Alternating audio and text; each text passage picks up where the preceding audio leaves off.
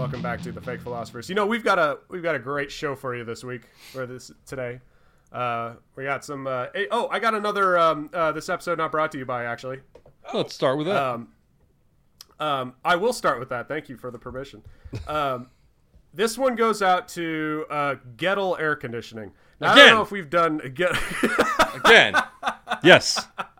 Again. It's going out to Goettl again because, damn it, they have another commercial out, and it's just awesome. So I would get the recording, and if we can in post put it up, that'd be great. But just for the sake of brevity, I'll say this is essentially the commercial. So this, it opens with these two guys talking. It's a radio ad. And the one guy's in this very fake Southern accent, but he's going, the guy says to the guy, hey, what are you working on there? He's like, oh, this is my new concept. It's a little plane that flies over the house, and it looks down with x-rays into your plumbing, finds the clog, and shoots a wire down and takes the clog out of the drain. And the guy's like, wow, that's really impressive. So we can do this? And the guy's like, no, but if you do have a plumbing issue, call us and we'll come out and snake your drain. And that was essentially the commercial. And then it goes into the... So they're doing plumbing now. Yeah, it was air conditioning. It was it's Goettl air conditioning, but they also do plumbing and shit. It's a whole thing. Actually, I'm pretty sure it was Goettl. But So it's funny you mentioned Goettl, because today, while I was driving home, for the first time, I actually saw a Goettl van. And I tried to get a photo of it because it's like the Goettl logo, and then like a picture of like a kid. It was like a fucking helmet on. It was goofy as shit. And so I tried.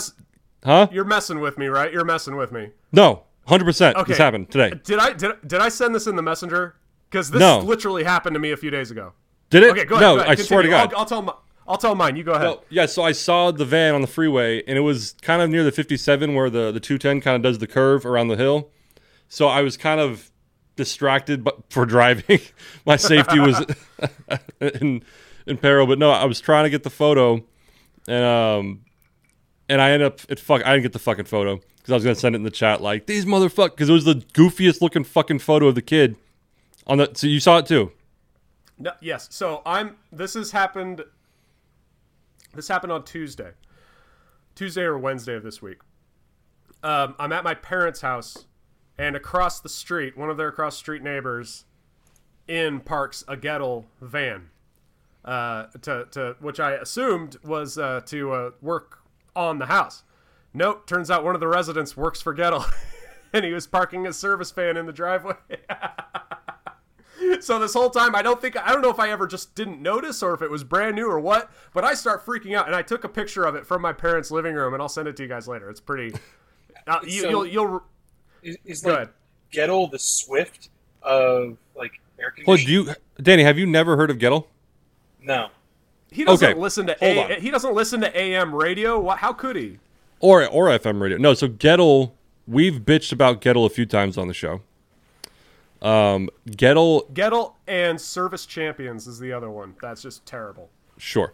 I can't speak to Goettl's like quality of work. That's not what this is about. That's not what this is about. Not what it's about. Danny, their commercials, like hard sells versus soft sells. Yeah. So it's a soft sell, but it's like annoying. Like I know all about soft sells because of Mitch, by the way. Sure. Wait, what? I know all about soft sells because of you. What? Why? What did I do? One of the characters the character you played in. Oh yeah.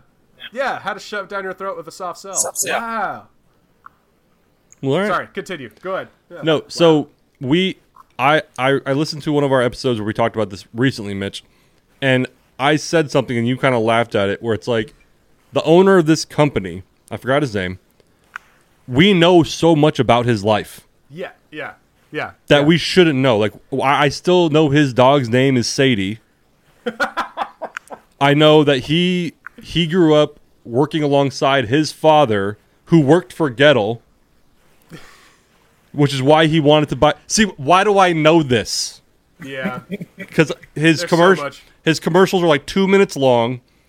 It's a monologue over like this small little kind of bass guitar riff, and it's like 2 minutes long, and they repeat themselves. I don't listen to FM radio that much anymore, but when I did, it would be like every 5 minutes.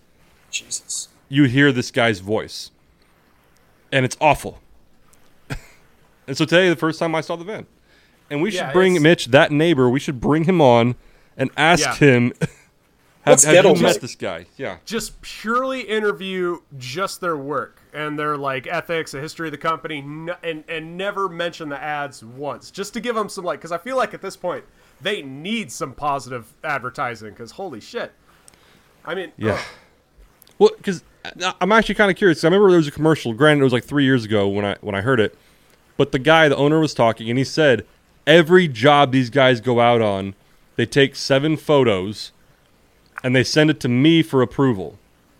Yeah. And I know this company is not just like local. It's a pretty big company. Right. And so I would love to ask your neighbor, do you send these photos to him? Do you even just bullshit? Do you even take these photos? Have you even met this man? See, having just in the small amount of service, we'll call them mobile service technicians, guys who just travel around in their work and you know, from the few I've met, some in my field, some in others, none of them work that hard. Just they do what they had to do.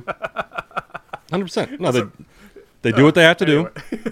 What did you call me for? I want my drain snaked. I'm snaking your drain, and I'm fucking leaving. Oh man, we're border on libel here, but no. And here's the thing too: is like every time I do these ads, it's either for Service Champions or Goettl.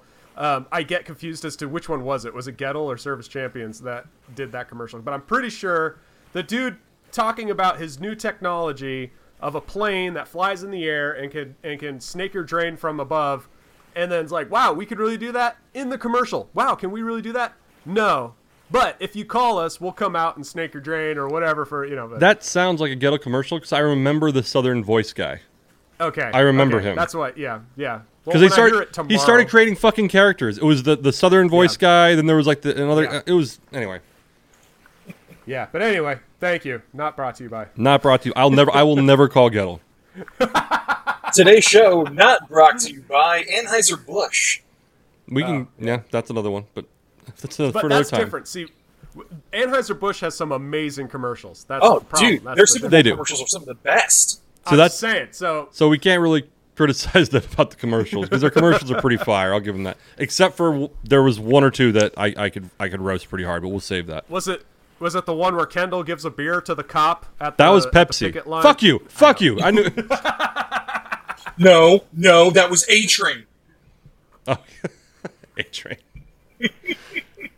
No, they did a commercial. Fuck it, we'll talk about it. They did a commercial. Fuck it, let's talk. Fuck it. We got time to kill. Let's do it. So no, actually, one of the feedbacks I got from a previous episode is we were talking, and I pretty much said like, "Fuck Anheuser-Busch, they won't get a dime of my money outside the bar."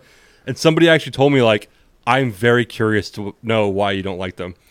And this is one of the reasons. Give the people what they want. No, so they did a commercial. I forgot when this was. It was probably around 2014 or 15, if I'm guessing. They did a commercial where it was one of those like kind of fast-paced, quick cuts commercial, kind of like a rock beat. And I forgot if it was a voiceover or if it was text, but it's pretty much like, I'm paraphrasing, "Hey, all you faggot pussies out there, drink your craft beer, your pumpkin peach bullshit. We're drinking Budweiser. Budweiser's for men." I'm paraphrasing, obviously. They didn't use this language. Yeah. But it was pretty much like, the quote I think was, "Keep your pumpkin peach ale. I want the yellow suds." It was something like that. And it was very much like throwing in like fuck craft beer, which is all fine and dandy if that's where you stand. But within like a month of that commercial being released, Mitch, I'm not sure if you're aware. Danny, you probably know. Goose Island Brewing out of Chicago releases an ad with the same tempo, same kind of upbeat feel, but it was very much like fresh ingredients, craft beer, small company. Goose Island is owned by Anheuser-Busch. So one week they're releasing "fuck all you craft breweries, all you microbreweries," and then like a week or two later they release a like local beer, locally sourced, small business. And And obviously the people in the industry it. were like, what the fuck No, this okay, company? So here's the thing. People in the industry were like that. Anheuser-Busch, whoever their marketing and demographics people are, fucking geniuses. Yeah, I was just gonna say that. I'm not gonna say that. Like, yeah. They are playing both sides against the middle. They are, because they know the demographic that drinks Budweiser. Mm-hmm. Primarily, fucking idiots, and they're not going to have the the mental capacity to be like, well shit, doesn't Anheuser-Busch own Goose Island? Mike, I dare you to take a poll at your bar and see what percentage of regulars know that Goose Island is owned by Budweiser. I don't know how you would phrase that, but I could tell you right now what it is. Probably 2%. 2%. There you go. I'm just saying. No, so don't get me wrong. I understand the vast majority of the country will watch those two commercials and not see the irony at all. Yeah. Oh, okay. Because they are not aware. I understand that. But as somebody in the industry, I was like, fuck that company. You and every craft brewery out there. How do you think the owner of like Claremont Craft or No Clue Brew is sitting at home watching that thinking, what? Oh, dude, my God. Oh, they're probably laughing their asses off and going, these guys are fucking geniuses. So 100%. So Ninkasi Brewing, which is in Oregon, actually like shot their own little commercial making fun of it. And then a lot of small breweries made pumpkin peach ale as a joke. Like a lot of breweries did it.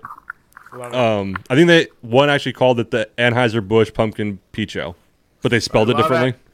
Yeah. Mm-hmm. So cool. Anyway, that's hilarious. Not brought to you by Anheuser-Busch too. Today's show also not brought to you by Anheuser-Busch. I still stand by my thing because that's genius. That's some genius No, marketing. I 100% will agree. See, this is why at the last 4th of July, not this latest 4th of July, but the 4th of July before, I showed up with a 12-pack of Budweiser because I was like, you know what? That's For America. Look, the box is red, white, and blue. The cans are red, white, and blue. Yeah, but we're owned by a European company. It's true. It's true. I was just flipping the camera. There was a meme last year on 4th of July I saw that said, I'm so American I piss red, white, and blue. My doctor told me it was colon cancer, but I told him to shut his commie mouth. I saw that one. It's a good one. Anyway. Yeah, so anyway, do we roll? Do we just jump right into it now, or? We've been into it for like the last 15 minutes. I want to say here, I kind of wanted to talk about something that like kind of hit me hard today. I got hit in the head with a rock. No, I'm just kidding. Sorry. So let's talk about Dwayne Johnson. Let's talk about Dwayne Johnson. He hit me. Pros and cons. Today. Yeah. No. So I read an article today. Apparently, one of my my heroes, one of my icons, Steve Martin, is retiring. Oh. After 60 years. I thought you were about to say he died, and I was going to start crying. No. I would be a lot more. Maybe not crying, but I'd hilarious.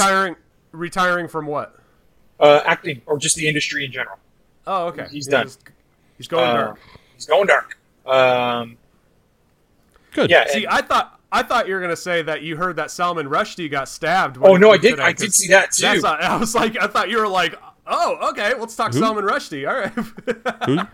Salman Rushdie. He's an author. Oh.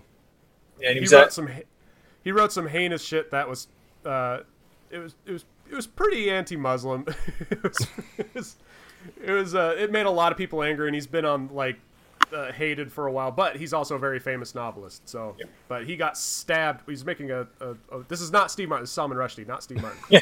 Steve Martin. Steve Martin gets stabbed. Who can forget Steve Martin's anti-Muslim rants? Of course.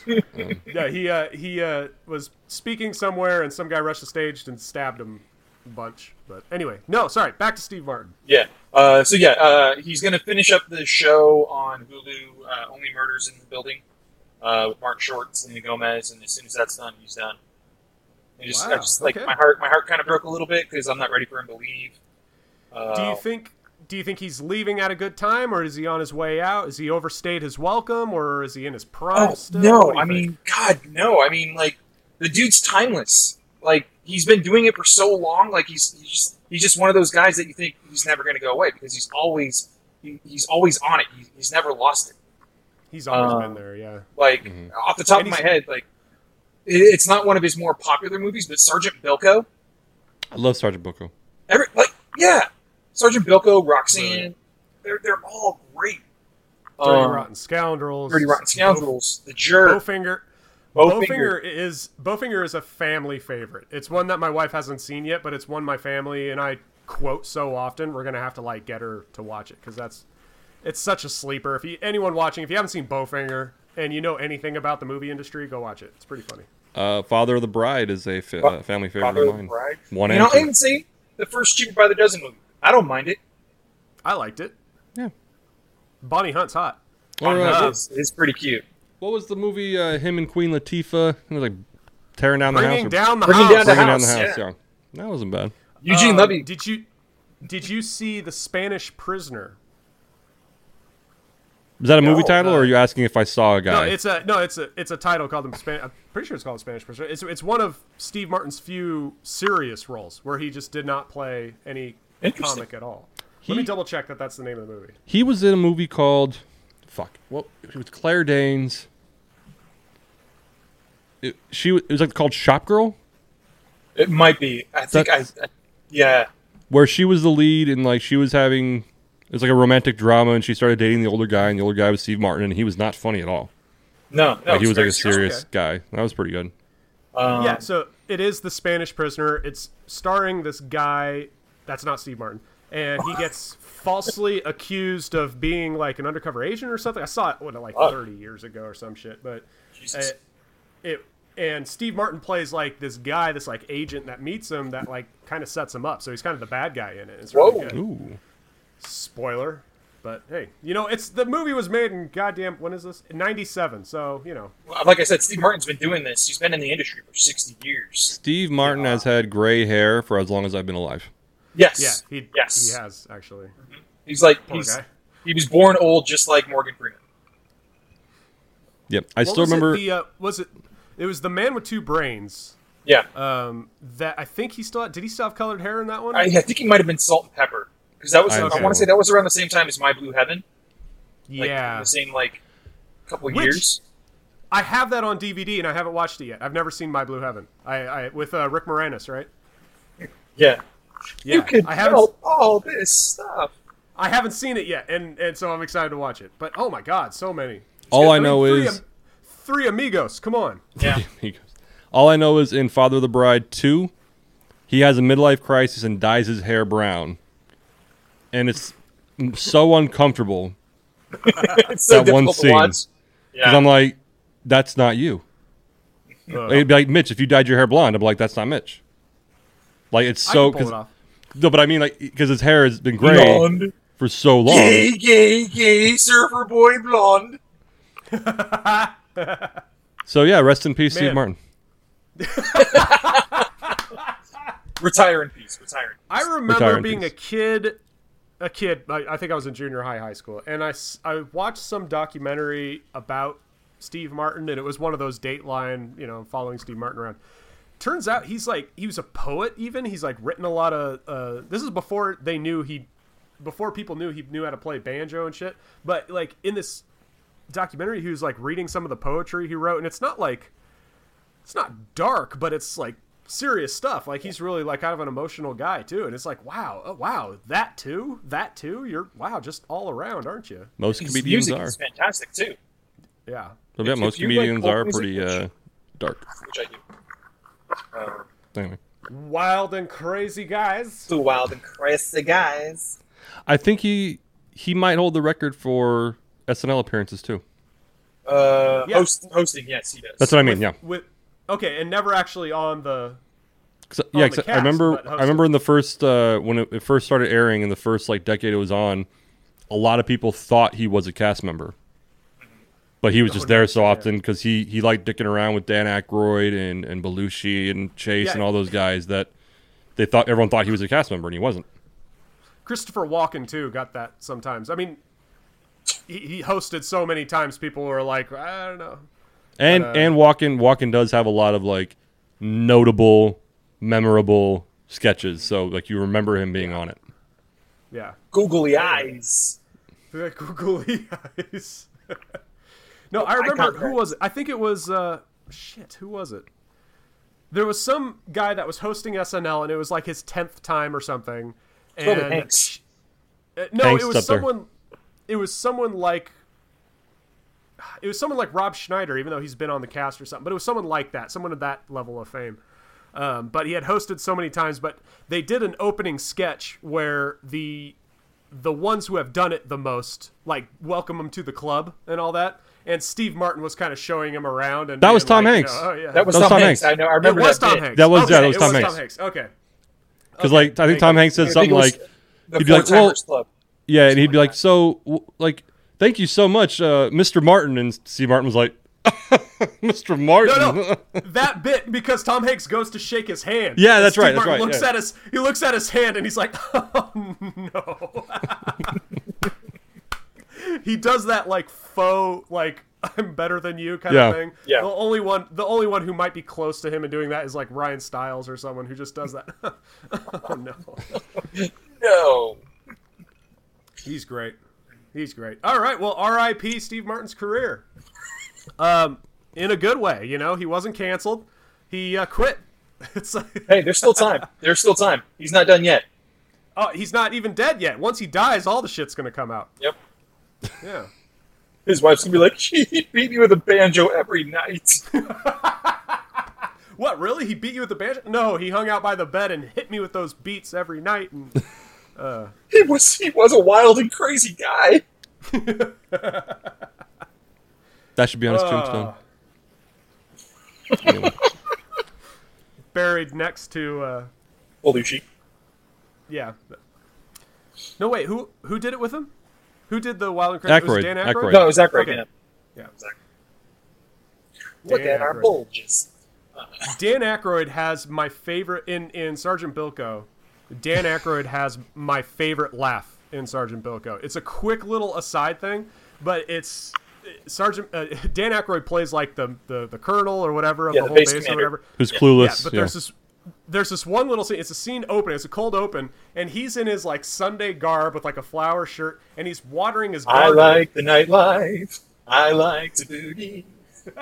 That's it. Yep. It's just a little like he's singing to himself a little bit, so it's like quiet and it's just off in the funniest joke, and that it gets me every time I think about it. It's just funny. I want to say that was probably, I think Sergeant Bilko was one of Phil Hartman's last movies. Oh yeah. Well, Danny, we know what You know his last movie was. Because we talked about it. Do you remember? There's a little Danny, do movie you remember called- his last movie? Was a classic. Was it Jingle All It was- the Way? It was Jingle All the Way. Oh. Like, I would prefer to go out on Small Soldiers over Jingle All the Way. I love Small Soldiers. You know what's awesome is my wife and I just watched, because it was one of my family classics, and because I'm showing her all the horse shit I was raised with. One of them was the Mike Myers movie, So I Married an Axe Murderer. Love that movie.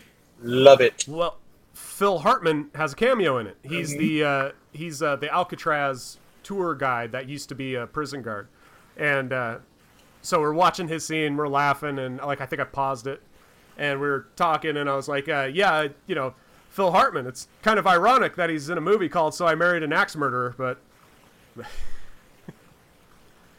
didn't land. Okay, you know how Phil Hartman died, right? Yep. I A don't heart remember. attack, right? No, he got shot in the face and chest by his crazy wife. Oh, that's right. Really? Yeah, Right, I did forget. I about that. always thought it was a heart attack. that's what they want you to think. No, I'm just. Yeah, no, he. The liberal news has been telling you this lie. No. His wife, unfortunately, was very, like, she had really mixed up, and she was in and out of rehab and addicted to a lot of stuff. And one night, she plugged him twice in the chest, once in the head, and that was it. While he was sleeping. Oh, you're right. Yeah. Bruce said she was good for him. Yeah. Sorry, I'm crazy. reading about it. But, see, if you knew that, now you know that. Now I'll go back to my joke that I said Now, earlier. yeah, okay, kind now. of ironic that he's in a movie. Okay, yeah, well. He was sleeping. Yeah, he was sleeping. Fatally shot him once Yeah. between the eyes, once in the throat, and once in the upper chest with a 38. Okay, so blah, blah, blah. Yeah, horrible. Imagine that. Like, at the time when that happened, one of the funniest guys in his prime, still, like, Yeah, it is prime because he's still just slaying. He's doing House Guest, Jingle All the Way. Well, you know what? Sorry, with one, go. I interrupted you. I'm sorry.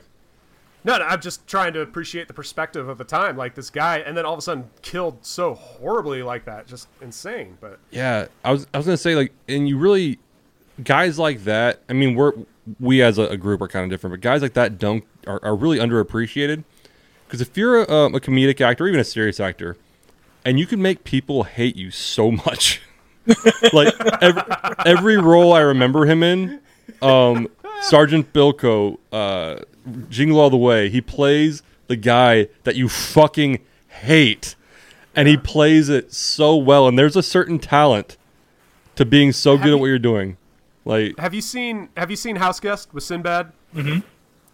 Yes, I mean, not a long time. Years, yeah. But yes. Okay, that's one I haven't seen in years, but I'll go back and rewatch it because Sinbad's awesome, and Phil Hartman plays his fake friend that has him over as the house guest. So I actually have a really funny Sinbad story that I'll tell you guys after this. But yeah, that was out of shit. Go for it. I've actually met Sinbad. At like the weirdest place you would never expect to meet Sinbad. Were you teaching him economics? I was not. Okay. I was on vacation. I was up at Lake Mojave. We used to go there and boat and all that stuff. Love it. And we get there one morning, and it's just piss and rain, howling wind, thunder, lightning, the whole thing. So we're just like waiting for the storm to blow through because the storms there, like in the middle of monsoon season, only lasts for like most 45 minutes and then they're gone. So we're there. We got there around 8 o'clock in the morning. By 9, everything was cleared up. But as soon as the storm blows out, everybody that was there getting ready for the day starts like heading out to their boats and coming out of the restaurant and all that. And I see this guy walking from one of the houseboats, like the rental houseboats, up to the shop. And I kind of do one of these. Huh? What? Who? I'm like, and I get my dad. I'm like, Dad, is it just me, or does that guy look like a very white Sinbad?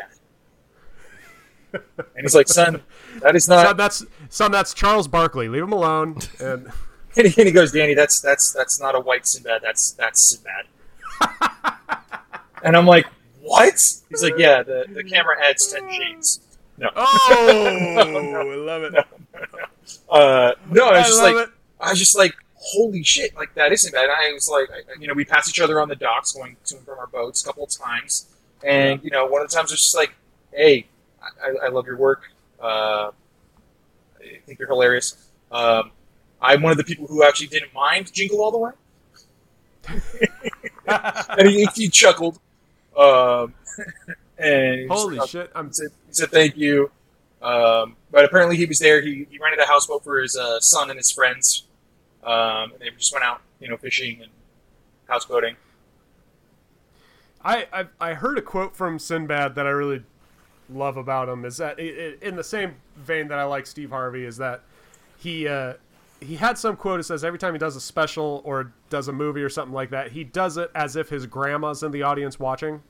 Or it's that, or he invites his grandma to every special, so his grandma might be in the audience watching, kind of thing.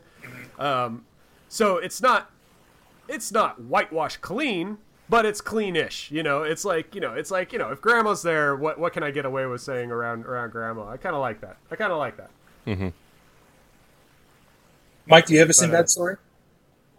No, I'm just wondering why you lied to him.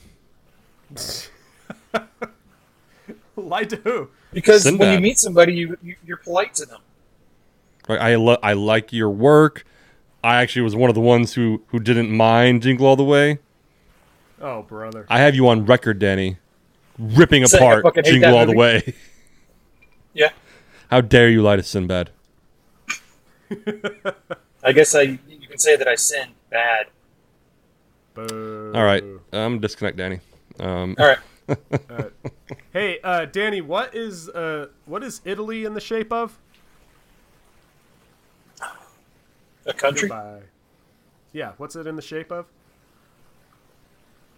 It's an amorphous blob. That Okay, joke fuck got you, it went over my head earlier too. Whatever. Where you get, I say the boot, and then you guys just kick me out. Yeah. It's very. It's a very early 2000s It's joke. hilarious. Back in the Day of Defeat days. Oh, Day of Defeat. The good old days, man. Speaking of Day of Defeat, logical fallacies. Good transition. Good transition. Like it. I was gonna, just like- butter, just so smooth. I was gonna, like, I had a few, like, topics. I was like, oh, we could do, like, small, whatever. If we want to do a designated episode or something, whatever. But no, fuck it. Let's do it. I love it. But, We've talked about certain, we've done hypotheticals, what ifs, etc. And so we thought we'd discuss a logical fallacy. We discussed it a couple weeks ago. We discussed it in the last episode. The straw man. We often talk about, it's weird because we talk about talking with other people. Mm-hmm. It's really weird. And we like talk about how we often engage in an argument. What's a healthy way to go about it? What's a constructive way to go about it? And we touch on some of the terms, the argumentative fallacies, right? Is that, Danny, check my grammar there. Is that right? Argumentative? Logical fallacies. Logical argumentative fallacies. Informal argument fallacy, whatever. Yeah. Meta communication is kind of what we're doing now about it. Talking about talking. So we thought, why don't we have a few episodes where we discuss the actual fallacies, so that way people who don't know what the fuck we're talking about, they know where we stand a little bit. I don't think the internet's ready to see my fallacy yet. No, You underestimate the internet. You need to shave I need a lot to shave more. a lot, yeah. Yeah. 100%. It is a straw man. Okay, that was earned. Thank you. All right. Redeemed yourself. Thank you. But yeah, Mike had mentioned today we're going to talk straw man. The straw man fallacy. The good old straw man fallacy. Mitch, would you like to describe the straw man, or would you like me to? Yeah, as per the Wikipedia entry. That's not a source, Mitch. It's a collection Fuck of you, sources. it is. Yeah. It used to be an embarrassment. Now it's heavily regarded. But That's an argument. but what does it say here? Okay, the impression of refuting an argument, whereas the real subject of this argument was not addressed or refuted, but instead replacing with a false one. Okay, yeah. So someone presents you with an argument. The sky is blue, and the second person comes back with a setup that is similar to the argument, but not quite the same, and then proceeds to dispute and disprove that similar argument. Yeah. Basically setting up a straw man to be attacked and torn down really easily. Mm-hmm. There's a few different examples of this. Yeah, I brought up an article with some examples. Yeah, it's pretty much you did the really long story of it, but like it's pretty much just misrepresenting your opponent's argument. The example I gave multiple times now about the mask argument, and again, I'm not taking a stance, just using it as an example, is a lot of people said when people are like we should wear masks, it'll help stop the spread of COVID, and a lot of opponents to that would say masks don't help, or I'm sorry, masks don't stop you from getting sick. So And you're that's- skipping a step there. You're skipping because they say, oh, so you're saying masks protect us. Well, if I wear a mask, it's not going to protect. So that it's that. So you're Sure. saying But it's like segment of it. so yeah. But masks don't protect us. Blah blah blah. When in reality, the logic behind the mask is that it stops you from spreading your germs, not protecting you from other people's. So the idea when you say masks don't work, masks don't stop us from getting sick, you're now taking the argument, misrepresenting it, and like Mitch said, attacking the new argument, criticizing the new argument. And it happens like this article I read today, which I have up on my phone, gives examples of it. And it really happens, even on a casual scale, far too much, in my opinion. Like even in this one, the first one was, if someone says, I like Chinese food more than pizza, then somebody, the person they're talking to says, oh, so you hate pizza. It's like, that's not what was at all said. But now they took that statement and turned it into a whole new argument. Anyway. What I've noticed is that I've seen the most examples of the straw man fallacy when I'm talking with people that I agree with.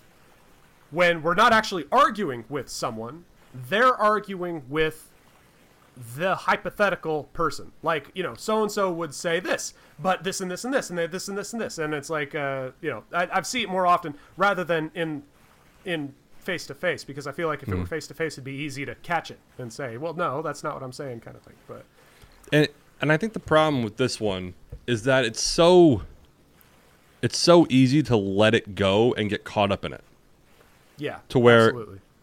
To where, even just to go back to the mask example, because it's an easy example, then I've been in this conversation where like someone says it doesn't stop you from getting sick, and so then you start to indulge that argument of like, does it though? Do you know? And it's like, that's not even the fucking point, but you get sucked into it so quickly. Exactly. That then that's the point though. Like, that's what they want you. It's a bait and switch, essentially. It's like, now we're going to talk about this because now I've got you emotional, and now I can put this here, and then I can circle back to the original point when you're on your heels. Mm-hmm. I don't even think it's that conscious though. I don't think people do it with that intention. I don't know this for a fact, but I think sometimes people just do it when they don't necessarily have a direct argument to the thing at hand.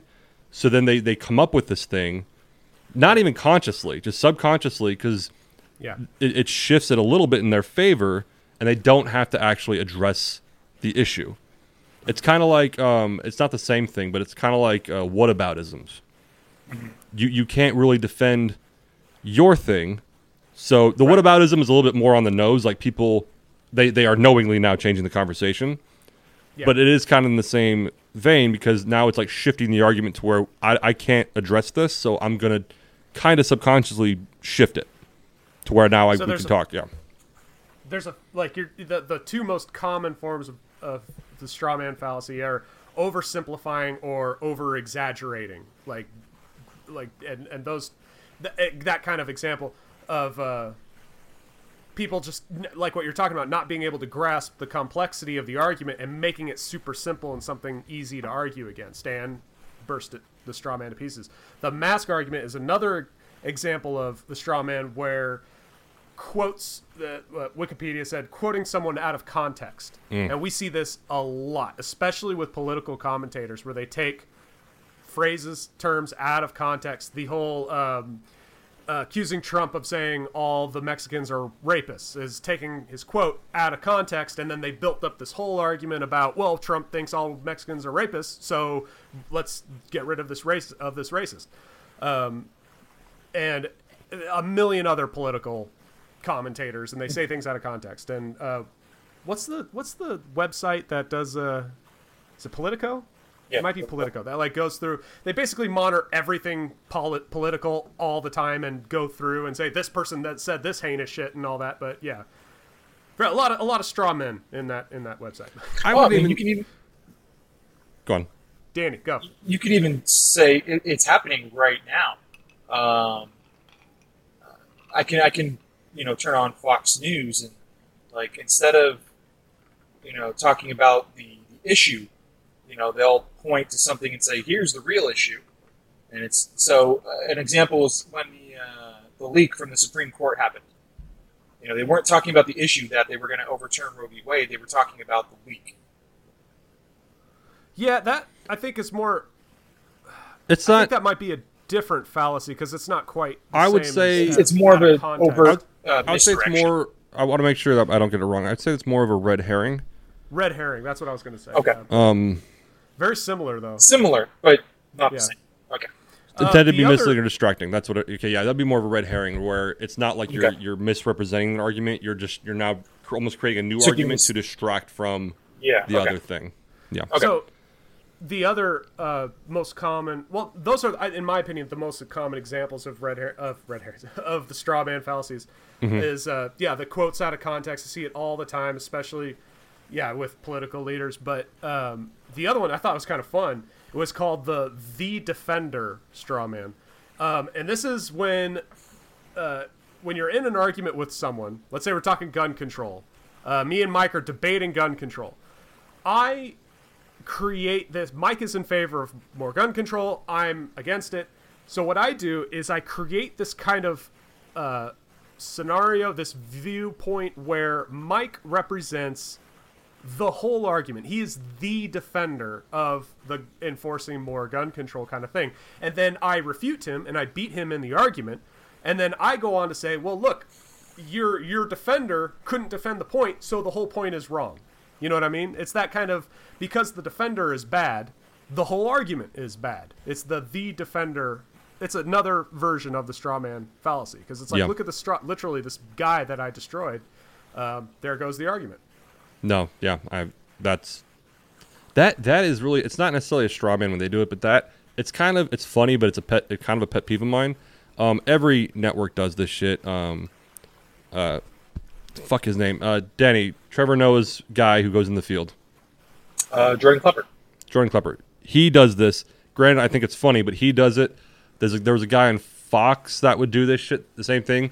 My point, they go on the street and they interview people, and what you see is the dumbest fucking people they talk to all day. Right. In reality, they probably talk to 100 people, and you see 5 to 10 of them.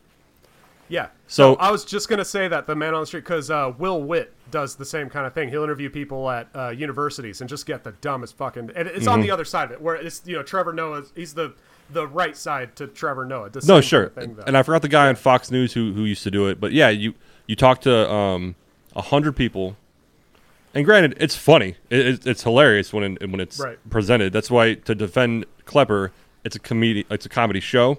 But when people use it politically...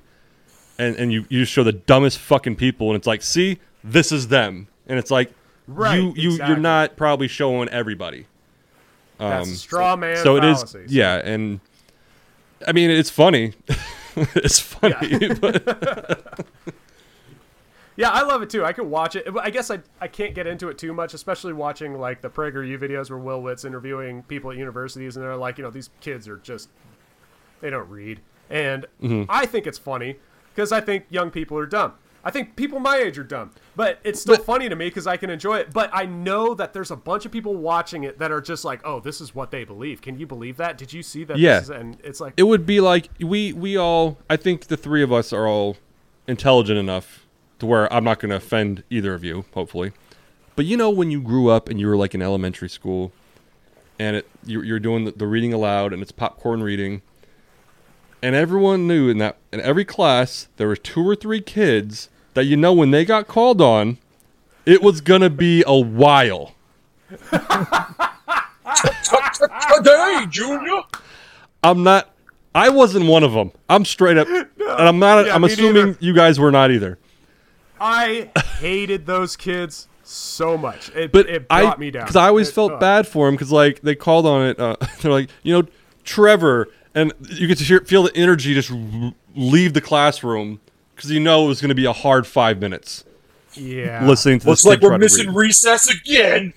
I felt worse for the teachers because they had to pick everyone. You have to go around the class. Yeah.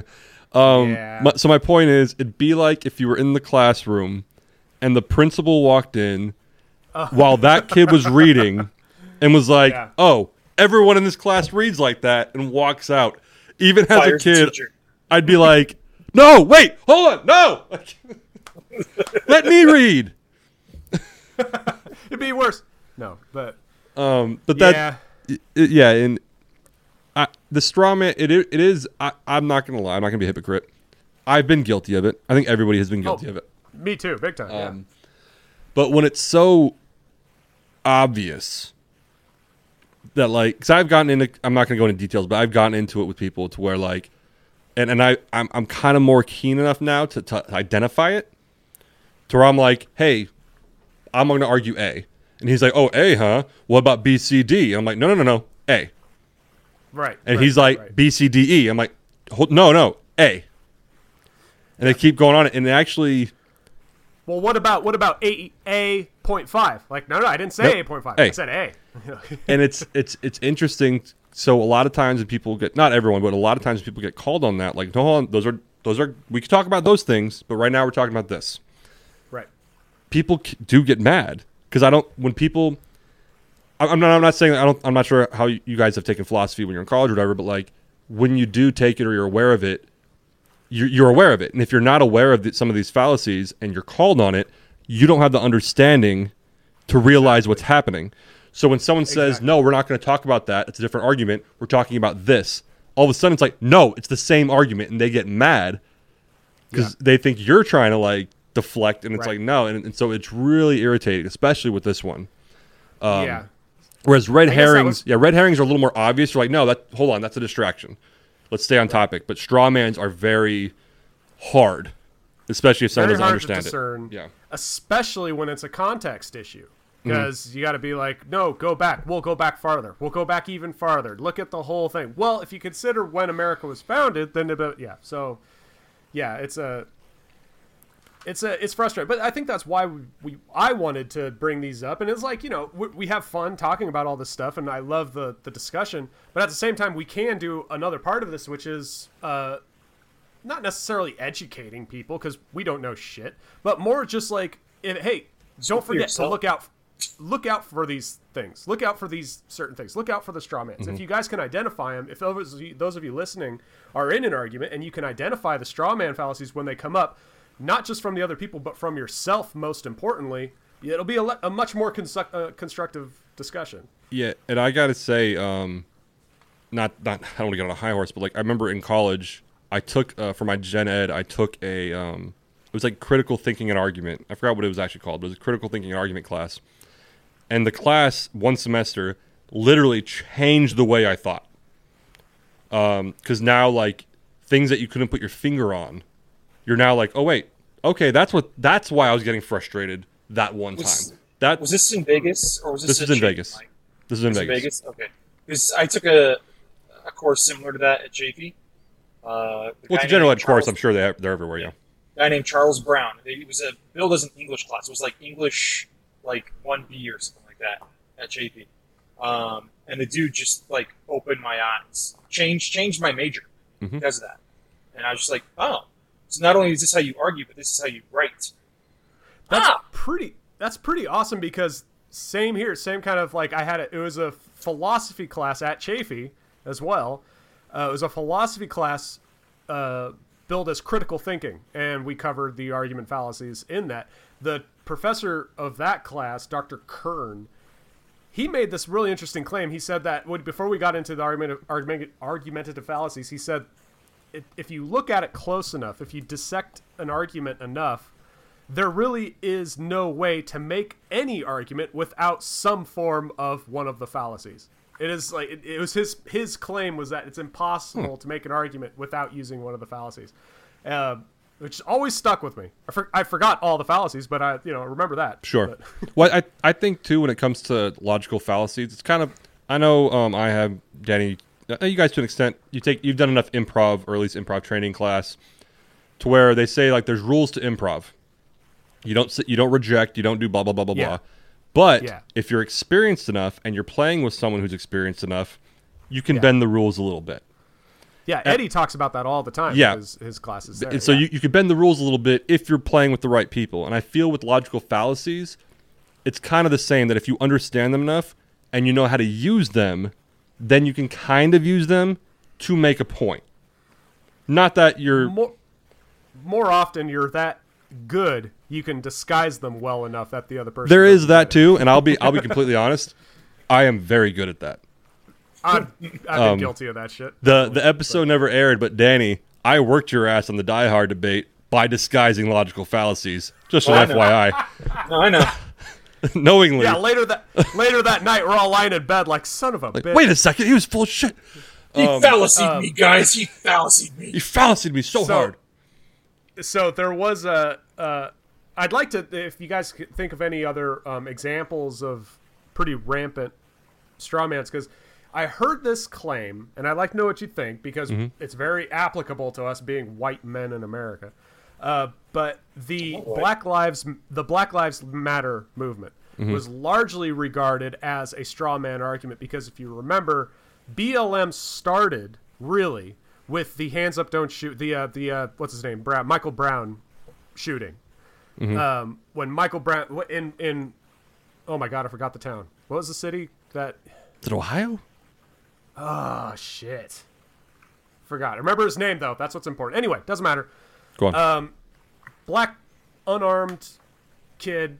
Well, guy got shot by police, and some eyewitnesses said he was running away and got shot in the back. The coroner report said he was actually shot in the front because he was rushing a cop. Oh, that one. Okay. Yeah. Yeah, everyone started coming out. The NFL that year came out. Like, some of the teams were walking out with their hands up, don't shoot, hands up, don't shoot. It was a big thing. And that's when Black Lives Matter, the phrase, the hashtag, the whatever you want to call it, really started. And from what I've noticed, was at that point. To the point that it's a political movement, and it is now.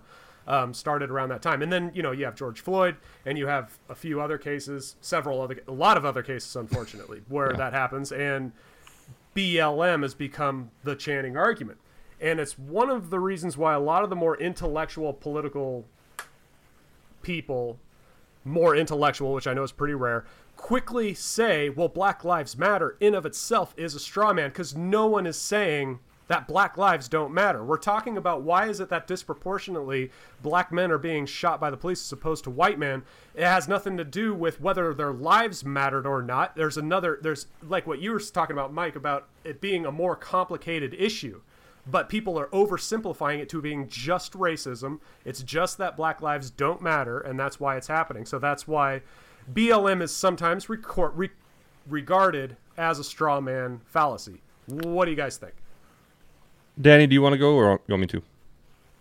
Go ahead. I'll go. So, first, I have never heard of it. I've heard good, solid criticisms of Black Lives Matter. I've never heard of it regarded as a straw man. But to that point, I think I could go that I could see what the point is trying to be made with that, but I think the argument, the Black Lives Matter movement was more about when you look up statistics and proportions that black people are just killed more often than white people by police officers. And unfortunately, and this is actually not just a black issue, a lot of people are killed unjustified by cops. That doesn't make me anti-cop. I want to make sure that's clear first and foremost. I'm pro-cop. But a lot of people are killed by cops without justification, and not a lot is done. So my understanding of Black Lives Matter was simply saying, like, a lot of black men are killed by police officers, and no one's talking about it at the time. So they're saying, we matter. Black Lives Matter. When you say it's a straw man because it's more complicated and they're narrowing it down to one thing, I could counter and say that's a straw man, that they're bringing up a point and you're deflecting and changing the conversation. So I'm not saying one way or another. I think by calling Black Lives Matter a straw man is in itself could be a straw man. Because even let's take it a step further, and I'm actually straw manning it right now, or I'm red herring it, and I'll admit that. I thought you were going to go, all lives matter is by definition a straw man. Because they're taking the original argument. Because when I say, hey, Mitch, I had a good day, it doesn't mean you didn't have a good day. It doesn't mean Danny didn't have a good day. It just means I had a good day. So when someone says Black Lives Matter, and the response is, wait, all lives matter, no one said all lives don't matter. All they said is Black Lives Matter. That's why I thought you were going with it. Okay. No, but that's smart. Yeah, but the original argument, though, not to get off the original argument. The original argument, I mean, I will agree that there's a lot more to a lot of these killings than just race. I will agree with that. I think all these killings need to be taken care of case by case. Because I know the Michael Brown one, it took me a minute to remember it, but I remember that there was a lot of gray area of what happened. A lot of people, like, as you said he was shot running. Some people said he was shot because he turned around and charged the cop. I do remember the coroner said that he was shot in the front. There was a lot of weird shit going on there where it's like, okay, hold on. There's a lot of issues going on. With, what was the kid's name? Trayvon Martin, who was killed by Zimmerman. Did I get the name right? Yeah. Ron Zimmerman, yeah. Not Ron Zimmerman. What was his name? Yeah, George? Zimmerman. It was Zimmerman. George. Yeah. So there was a lot to that. A lot of people were just like, it's racist, and a lot of people were like, that kid was a bad kid. But when you dove into it, there was a lot to it. So I understand the defense of Black Lives Matter oversimplifies it to being just about the race. I understand that argument. Yeah. But I think the part of the movement was more so not just about one singular thing, more about that there is a large amount of black people killed by police officers as opposed to which white people. I mean, yeah, I do hear you, and I do agree that is the intent. that it's and this is why I fucking hate millennials to no end, is because they oversimplify shit and they make it. They don't think that what they're going to say is going to be taken literally, because it's the same shit with the defund the police. Okay, we can't just take money away from the police. And they're like, well, okay, obviously we don't mean defund the police. We mean more and more and more and more. But they hold on to this oversimplified sound bites that carry the message forward, and everyone is just supposed to assume or just know that it's more complicated than that. Here's a fact. Percentage-wise, more black, there's 15% of Americans are black, but somehow, I forget the exact stat, somehow that number is, the number of unarmed civilians killed by cops is way more than that 15%. So there's way more black men being killed by cops. Why is that? Well, it must be because of racism, it must be because Black Lives Don't Matter, so we're saying Black Lives Matter, which is how I perceived that whole movement started. All these black kids are getting killed by cops. It must be because of racism, because they're black. Well, I think I mean, now we're getting off on the Black Lives Matter argument. I think that is in itself, with respect to an oversimplification of a movement. Because I don't get me wrong, there are definite criticisms I have of Black Lives Matter and their movement, but the beginning of it, I think it would be if there is 100 cases of killings. I'm making these numbers up now. 100 murders in the course of a year. 50 of them, 60 of them were white people. And these are police killings. Again, I'm making these numbers up. 60 of them are white people. Of those 60 cases, and let's say 10 of them are black people.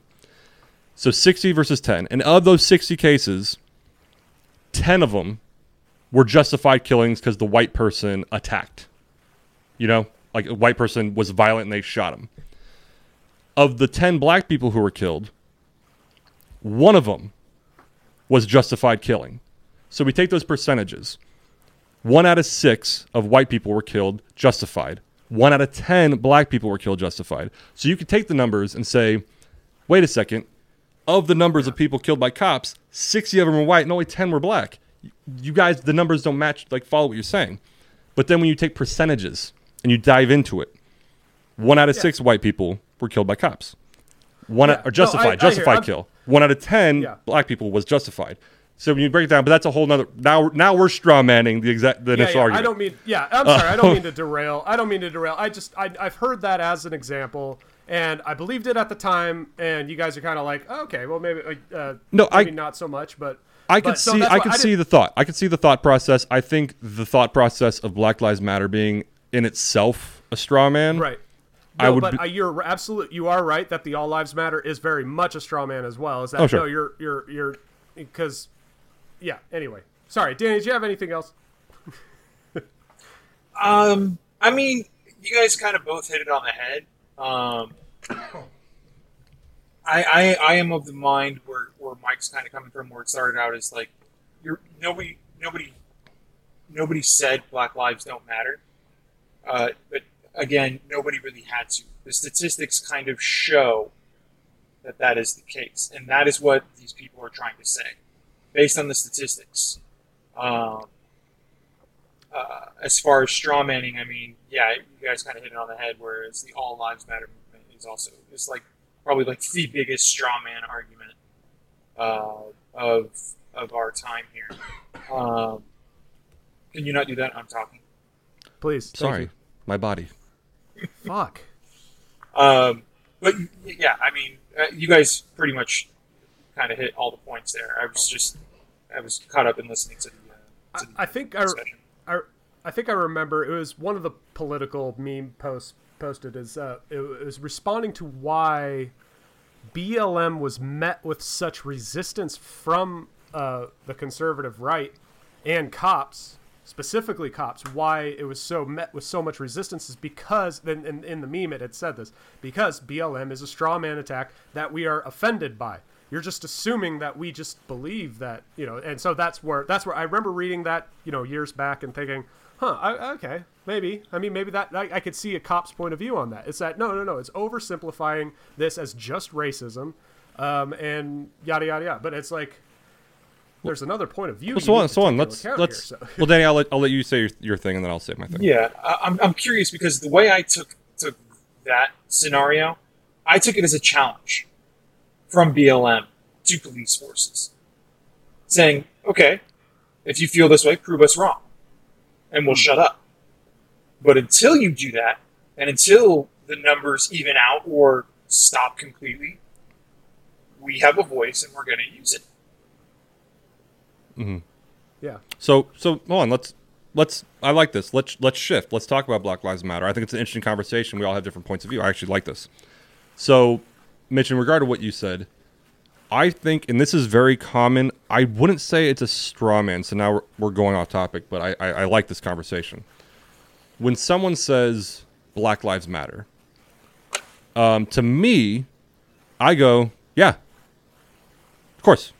Yeah, they do. Yes, they do. Yes, correct. So when someone, and it's not just Black Lives Matter, there's a lot of like places where this happens to where people almost, I don't know the right word for it, but it's like by saying Black Lives Matter, it's almost like an intrinsic to some people, a lot of people, obviously, they feel like it's an attack when it's not. And I wouldn't call it a straw man in that regard because I don't think they're not misrepresenting the argument. They're just not understanding it. To where, like, I remember I was talking to, I think it was my mom. I don't know. If someone said, hey, we're having a fundraiser for breast cancer. And then the person next to you, dad died of prostate cancer. And they got irritated or offended. They're like, breast cancer? What about prostate cancer? And it's like no one's saying that prostate cancer doesn't matter. We're just talking about breast cancer. But there is this weird phenomenon, and it's not just with this whole thing. It's a lot of cases where when someone tries to uplift this one thing, if you're not a part of it, you feel like they're attacking you. It happens a lot, especially with progressive movements, to where, not to get off topic, but it's on the topic kind of. A lot of people who were against gay marriage, for instance, it wasn't that they didn't like gays, that they were necessarily homophobic. It was just the fact that when someone said, hey, maybe these people should get married, go gays, because they're not gay and because they're not part of it, they felt like it was ostracizing them or attacking them in some way, which it's not, but they felt that way. And there's 100 examples. And that's where with Black Lives Matter, I think a lot of people felt attacked by it because it's like they're not hearing they feel like they're not represented in it, so they feel attacked by it. When that's they're not getting their participation trophy. Yeah, in a sense, and it happens all over the place. It's not just Black Lives Matter, but it's a weird thing. I'm sorry, but I don't think that was the case at all. Hit me, at all. But it's with BLM, it was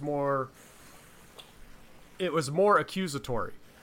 People didn't feel needed to say Black Lives Matter because to everyone else, it's assumed. Like what you said. Yes, they do. Correct. Why are you making a big deal of Black Lives Matter? Black Lives Matter. Yes, you're assuming. Why would you have to tell me that Black Lives Matter? Well, you must assume that I don't believe Black Lives Matter, so you need to tell me that Black Lives Matter. You're assuming that I don't think Black Lives Matter. You are assuming I'm racist.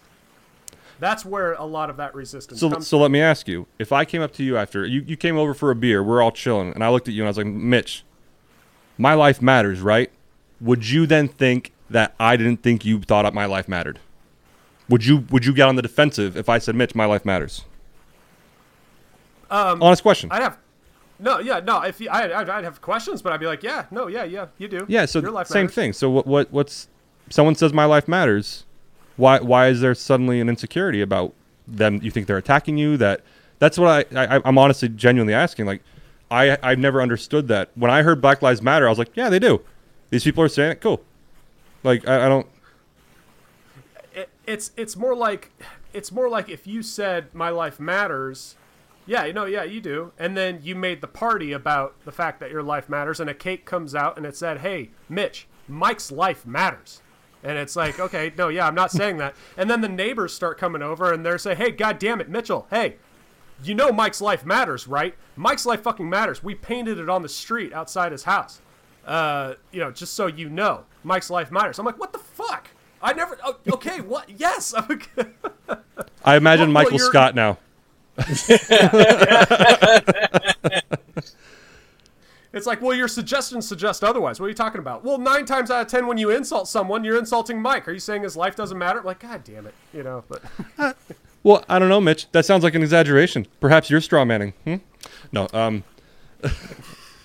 no, and I do understand that point. Just like we said, statistics showed that certain things, and so people just came out, and this is another topic that we talk about. Like you put it perfectly. Defund the police was an inflammatory fucking thing that they didn't really mean make the police go broke, but it was even Obama actually came out and criticized that phrase. He was like, "That's a stupid phrase." I'm paraphrasing, but so perhaps Black Lives Matter could have been stated better. But I think the reason for the movement and everything, like, I have no problem with. Granted, that's not to say that there's bad faith actors within the movement. I would 100% agree with that. But so to be clear, judging intent and judging what people are doing and what they truly believe, it's an honorable cause. If you think that you and your people are being persecuted, you have the right and you should stand up and defend yourselves. Absolutely. And I guess I'm agreeing with the part you said where maybe this was oversimplified to an easy-to-say chant that can be misheard by a lot of people. And I'll concede that, yes. So I guess that's mainly my point, and it's always my point. Is just okay. Think about the words you're saying before you say it, or think about how they're going to be heard, not just what you mean and what you're going to assume everyone knows. How about this? If they came out and said Black Lives Matter 2. Hey. Yeah. Black Lives Matter as well. As well. Yeah.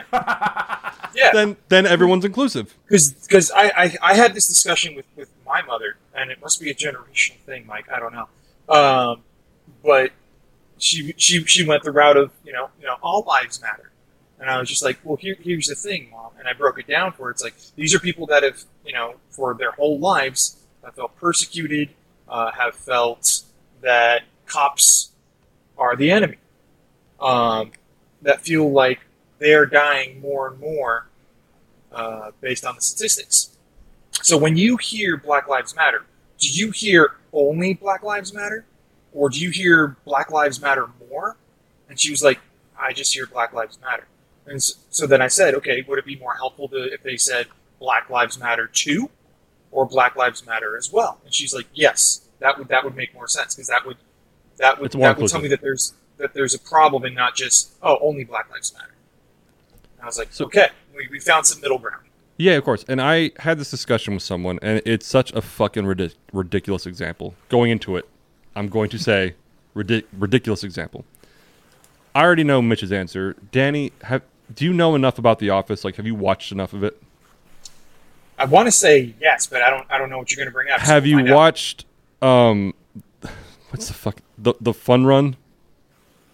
Yes. The Fun Run episode. He hits Meredith's car, and she has rabies, and he does a run. Yeah. This is a fucking ridiculous example, but it connects. Best description of the episode ever, yeah, by the way. It connects.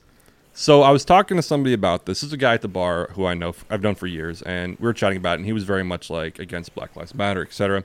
His argument, and I've heard this argument before, is they're making it about race. It's not about race. Racism isn't a big factor anymore.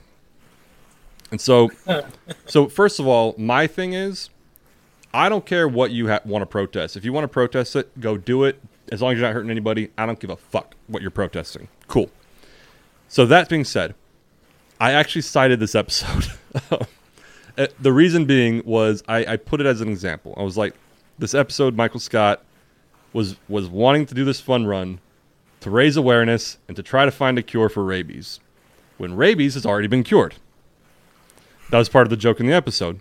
And so I was like, so with that in mind, similarly, even if, in this hypothetical, racism is not a big deal anymore, it's not here, it's not a thing, but we agree it's bad. And he's like, yeah. And I was like, so even if these people are wrong, would you agree that they're at least fighting for a positive thing? Even if they're wrong, even if it's already cured, would you agree that, would you concede that they're at least championing a positive thing? At least it's not negative. Yeah, like they're not saying fuck white people, fuck like this. You're at least can we concede, agree that they're at least championing a positive thing? And he was like, okay, yeah, I can see that. And I was like, okay, minus the bad faith actors, which I will acknowledge there were some and still are. Minus them, what's the issue then? Just let them play then. If that's like Michael Scott, let him play. And he did kind of have a moment like, oh yeah, I guess it's true. And then of course he came back with like what about the people who are doing this and that? And I was like, no, and then we just kind of. Well, what about the Jews, Mike? What about the Jews? What Office episode deals with the Muslims? No, the IT guy. It's a Mindy Kaling episode. I know that one. The IT guy episode. I love that. There's an episode where the guy he's actually Sikh, right? And he shows up, but he's walking up with he's Sikh and he has a turban on his head and he walks up and turns out anyway. I wanted to bring up another point about BLM because I realize I catch myself doing this all the time. Yeah. And I think everyone does in some way. I have a bad habit. It was actually an ex-girlfriend that pointed it out about me. It's very constructive. It's a very constructive thing, and she pointed it out about me because we were discussing at the time representation of women in the Oscars and how many women were nominated for being directors and stuff. But anyway, we were having this argument. We're talking about it, and I'm in the debate. And about near the end, she points out, "Look, Mitchell, you're assuming everyone thinks as the same way you do." When I think of subjects like race and Black Lives Matter and stuff, I believe that things like age, where you grew up, gender, things like that, have way more to do with you as a person, whereas race, the tone of your skin, is as inconsequential as to who you are. It's just, you can go out in the sun and get a slightly darker tan. That's about it. You could be born taller, shorter. The color of your skin means nothing to me. What matters to me is, who you are. And that's great. Not everyone thinks like you, though. It's like that's the whole point that BLM is making. So when I hear the points made to me, Black Lives Matter, the resistance we were talking about earlier, the kind of pushback that they got was from that. Of course, Black Lives Matter. Of course. Why would you even bring that up? Of course, I agree with you. I'm insulted that you need to point that out to me because I've always believed that. There's the failure to acknowledge the fact that there's a lot of people out there that don't think that way. And they acknowledge that there are statistics that show that race does matter, unfortunately. Exactly. Unfortunately. I think it's awful, but... Yeah. So it's that thing of where, like, oh my God, I just assume everyone thinks and acts the same way as I do.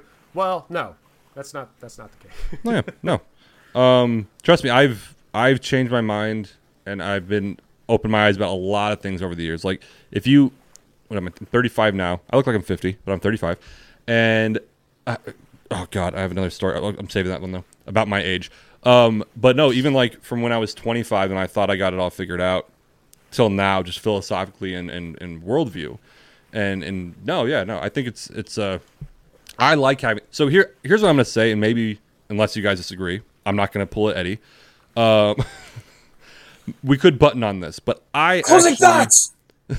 I thoroughly enjoy these conversations because I don't think anyone in this conversation right now was a bad faith actor. I thought we were all making honest arguments. Danny? It was an easy $200, man. Just kidding. I was like, wait, who's getting money? We're getting paid? Damn it. No, but I want to say, like, I to the audience who might think like that we're gotten tense, like, no, I thought this was productive and it was good faith conversation because I know I went on a rant 2 weeks ago. I think Danny was on it, where I was talking about bad faith arguments and bad faith conversations. And I think I dig this shit. This is the reason why I wanted to start a podcast to begin with, was to have this kind of fucking cool conversation. We all kind of agreed at jump we weren't going to get into the real serious stuff, at least initially, and then the more people. Yeah, well, even later we get into more, but because I know we went off topic from the straw man. Fuck you guys, I'm out. Bye. The thumb, I like it. We're talking abortion next. Like, what? No, but I think I want to make this point because to me it's so important. I think Mitch, you and I, when we first were conceptualizing this, we were at the brewery, if you remember, when we were kind of chatting. I think Danny or Eddie came and joined us later, and that's one of the things we had talked about I'm getting up on my soapbox right now, but I'm happy. I liked this conversation, so I'm getting on my soapbox. I like this shit, and I dig it. It's the reason why I wanted to start a podcast was because if I tried having this conversation on Facebook, it would have been fucking wildfires after 3 comments. And so I liked this, and I just want to say there needs to be more of this, and I liked it. I just want to say what I'm hoping. I love it. And what I'm hoping for most right now is the people listening, and that everyone listening to this is getting very frustrated with one of us because they're saying shit they completely disagree with. Yeah. And I'm hoping that they listen to the end of this, and I hope that they know, hold on, how can these guys still be friends? Well, we're not. We're just coworkers. So, no. No, but that's what I keep thinking about. Is like the people listening. Are they getting frustrated? It's like, oh, make this point, make that point, whatever. Leave it in the comments, and we can. 100%. 100%. No, 100%. Seriously, put it in the comments. We'll read that shit. We'll address it. Oh, I'm afraid of another Facebook comment war going on what? Hey, whatever gets us views. I don't give a shit. Do we have if DMs? It ranks the views up, shoot us, like slide into our DMs. Put it there. If something in this conversation made you think something, obviously not the most horrible thing in the world, but if this made you have a clear, concise, productive thought, I'd love to hear about it. Yeah. Mm-hmm. Yeah. If your thought is to don't. I was going to say, if your thought is, well, let me tell you something about black people, I'm going to ask you not to comment. But yeah. I was going to say, leave a comment. Don't make it a straw man. Don't make it a red herring. See if you can make a comment or an argument in the comments without meeting one of the fallacies. Let's see. Yeah. Hashtag fake philosophy. That's your assignment. That's your assignment, philosophers. Your homework. Go ahead, make your argument, but make it about the argument. Yeah. Mm-hmm. We need to establish what the argument is first, I guess. But. And then, of course, Black Lives Matter. Of course, at the end of the day, who says, no lives matter. But I mean, that is a very Rick Sanchez way of looking at it. So hold on. On that note, it's an often very cynical, kind of funny way to kind of just let's. I'm done talking about it. Let's end it on a joke and be funny about it. So. It might have been Peterson that was talking about it because he was quoting some other philosopher, but he was saying Jordan Peterson. The fact, yeah. Peter. No, that's not his name. Pete Davidson. No, he was talking about the minuteness of human life. The fact that even just in the span of the state you live in, how small of an impact you really make. Apply that to the universal scale. Billions or millions of years the universe has been around, and you're there for a little blip, and you're so small and you're whatever, and it's meant to think, oh wow, really nothing really matters. But if you look around at all the other lives around you, they matter just as little. Then in a sense we all matter just as much. It's another way to look at it, rather than being cynical, be like, it doesn't matter, we're all gonna die anyway. It's like, you know what, I matter very little. Everyone else around me matters very little. Therefore, we all matter the same amount, a lot, just the same amount. But that's actually a really funny thing to say. Thank you. I mean, like for Peterson to say that, and Jordan Peterson's a guy that I kind of have a lot of disdain for. I don't really buy into his stuff. But he does have some gems every now and then. I don't like him either, but he has his gems. He does. His whole philosophy is on people helping themselves and making themselves better. How can you not? But for him to say that, like, how minute we are, that nobody matters, then why the fuck should I be listening to you? Well, that was his point, is that he took a core belief and expanded on it and says, this is what some believe, but if this is true, then the opposite is true too. That, yeah, we don't matter very much, but so does everyone, so we all matter. That's the point he ultimately was making. It's that whole, everyone matters. Everybody's a weirdo freak except you, which makes you a weirdo freak. I mean, yeah. Was that a quote? I don't think that's actually a quote. That's an Ask a Ninja quote. Okay. Oh, nice. Ask a Ninja. I missed that guy. I was gonna guess Counting Crows. But, all right. Here's a fun anecdote to go out on. I was talking to a guy. This is actually a true story. I'm not just making this up as a. You say that every goddamn story, dude. Because a lot of people make shit up. I don't. I tell the truth. No, I was talking. But God, you say it at every story. Now I'm doubting you.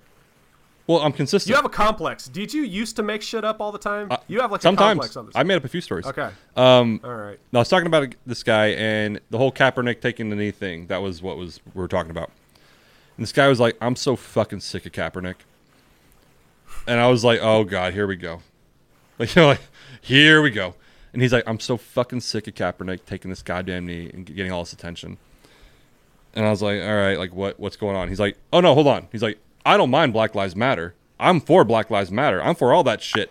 This guy sucks as a quarterback. He's second string, and now he wants to do something?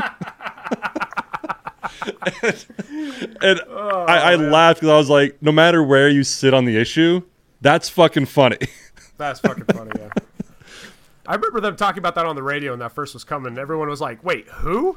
Yeah, it was, granted, he was kind of half joking, but he's like, this guy was a star for like 3 years, and now he's fucking riding the bench, so he's sitting on it during the anthem. Fucking asshole! Like, you could have done this. Do you remember the first national anthem that he didn't take a knee? He stayed sitting at the bench, and I remember the footage of it. I was in Colorado at the time watching it, and I remember seeing the footage of it, and I remember thinking, looks to me like he didn't notice it was happening, and he just kind of was oblivious. he was kind of doing this whole like. Yeah, exactly. Back and then when they interviewed about it afterwards, he was like, "Oh shit, because what's going on? Police, yeah, the police, man." And then 2 months later, he's like, "Fuck." Well, you know what? So here's actually very heavy conversation. Here's a positive note to go on, not a funny one, but a positive one regarding all this shit. Is this a true story? This is a true story, not my story, by the way. So you might have said this before. I didn't say this before. So Kaepernick, because I didn't know this at first, and this is actually it's actually a nice story. So Kaepernick, I actually kind of with you where maybe he didn't even know what the fuck he was doing at first. But so he started just sitting on the bench, and even I was kind of irritated by it. Like, dude, really? But so the story went that he met with the guy's name is eluding me. Is it a Navy SEAL? Yes, the Navy SEAL. Yeah. I forgot that the Navy SEAL played ball, or was he just a guy who? I think he was just there as a guest or something. Okay, yeah. But so this Navy SEAL was very much also irritated by what Kaepernick was doing. Somehow they got together, him and Kaepernick, and they talked.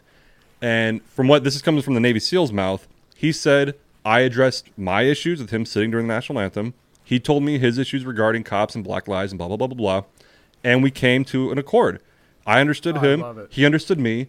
And so it was the Navy SEAL who said, hey, man, look it. I can respect what you're doing, but sitting on the bench is really disrespectful. In the military, when one of our brothers goes down, we take a knee out of respect.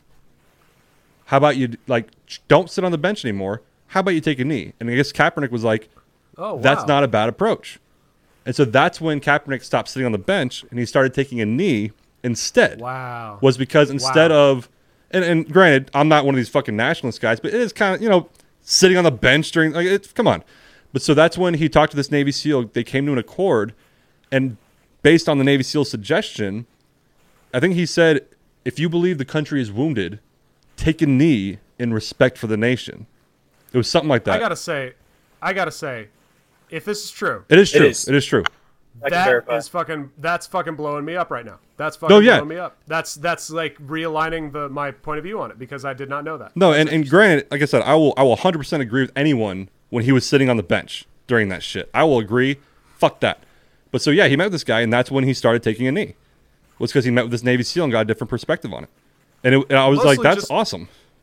Mostly just the fact, like what you were talking about, two honest people having a good faith conversation and trying to find the most constructive way to go about it. I love that. Yeah. So yeah, everyone listening, don't comment, or don't argue in the comments, I should say. Don't argue in the comments, but go and talk with people. Talk with people and come from a good point of view. And yeah. Yeah, and be honest. It's what it's all about. All right, we're going long. Fuck, we gotta get the fuck out of here! Ah! Love you, Eddie. Love you, Eddie. The fire's shooting at us! All right. Any last thoughts, or are we just getting out of here? Nah, fuck it. I'm done. I'm hot. Yeah, other notes? No, I'm good. Let's get out of here. Oh, wait, no. I'm sorry. Shit, there was one I really liked. I was going to say. Do it. I'm sorry. It's worth it. I'm sorry though. But it was also in the Wikipedia entry, and I really liked it, and I wanted to bring it up because I never heard this term before, and I really like it. It is the opposite of the straw man fallacy. It's called steel manning. What you do is when you're arguing with someone, let's say Mike, no, not Mike, Danny. Let's say I'm arguing with Danny. Okay. What are we arguing about? Dick size. Danny and I are arguing about BLM. Okay. And he's very pro. I'm very anti. I guess you could say not pro. No. An example. Danny's saying Black Lives Matter. I'm saying they don't. Moving on. I'm fucking around. Did I pick the worst example ever? No, just the worst. It was just. I got what you're saying. It was funny phrasing. Go on. Let's do something a little less intense and a little less heated. Vanilla ice cream is the greatest flavor of ice cream. No. Chocolate is the best. Let's say you're saying chocolate is the best flavor of ice cream. Rather than straw manning, the opposite effect would be I would look at your argument and start helping you build the strongest argument without any fallacies, without any contradictions or anything. Help you give the best argument to me and then arguing that point. Basically building you up to be a harder opponent. And then if I win, or if I can still combat that argument, how does that not make you not only a winner, but a stronger winner, even more so? And so it was very interesting. It's called steel manning. So is that, I wouldn't even consider that a fallacy. No, it's not. That's what I'm saying. Okay, It's the opposite side. So that would almost be the equivalent if let's say Danny and I we're planning to fight each other, and I'm actually helping Danny work out. You spent a month to train me. Yeah, no. So I'm helping Danny work out. I'm getting him the right nutrition. I'm like, I'll help you work out, and then we get in the ring and I knock him out. Yeah, that's exactly what it is. I've never heard that phrase before. I haven't either. Thank you, Wikipedia. But it was I kind of love it. So if Danny and I were discussing BLM, and I started suggesting, look at these statistics. 15% of Americans are black, but they somehow account for 30% of the unarmed police deaths, right? I mean, how is it that we've only freed slaves 200 years and we expect them to suddenly be on the same playing field as whites in America? How is that? I start giving him all these strong arguments, non-fallacy arguments, and then there comes the but. Not even the but we could say, okay, so that's where we cover. All right, well, let's start talking about that. First, let's talk about this, and then that's interesting because I'm aware of the concept. I feel like I may, not about serious shit, but like other shit. When I'm Danny, when we're a certain friend of ours, Whistles that we call him, I feel like we do that to him a lot. All the time. All the time. To Corey, Mitch. Corey. We do that to Corey all the time. I think I've met Corey. We do that to him all the time. We'll agree with him for 10 minutes, and then all of a sudden take 30 seconds to crush him. Steel manning. I can think of a real example that we've used in this show is when we were talking about gun control, and because I do this all the time when I talk gun control, is I'll bring up examples of how gun control works. And it was that one law that was passed in the 90s that required the waiting period. And ever since then, gun violence has gone down. So I'll bring up examples of the other of the opposition and build them up. So that way we have a good, solid fight. And if I could beat that, I like that concept. I know it's not about winning and losing, but it's for the sake of constructive conversation. It's a lot more productive. No, and that this is probably the longest episode we've done so far. Anyway, that's fine. You're welcome. And but no, that's actually really interesting because that's like you said when you first brought it up. I thought it was like a negative, but it is a positive. If you're like, no, let me give you all your good talking points because I want you to have these talking points. So then I'm going to refute it later. It also plays into what you talk about, how you practice or you have your contingencies for arguments. You think of the opposition's arguments and what best argument they'd have for you, so that way you can be better in your arguments or more prepared in your arguments. Yeah, steel manning. The steel man. I like that. I might have to I do too. Man of steel. Wiki that myself. Yeah. Anyway, I'm sorry. It was going long, but it was that one little point I had it written down. I was like, oh, they're probably gonna love this. So No, that's awesome. I know the concept. I just never heard of it like named before and actually like codified. That's cool. Like it. All right. On that note, hour and 30 minutes. Yeah, we'll get out of here. So. All right, Danny. Anything last words? Danny gets the last word. It's past my bedtime.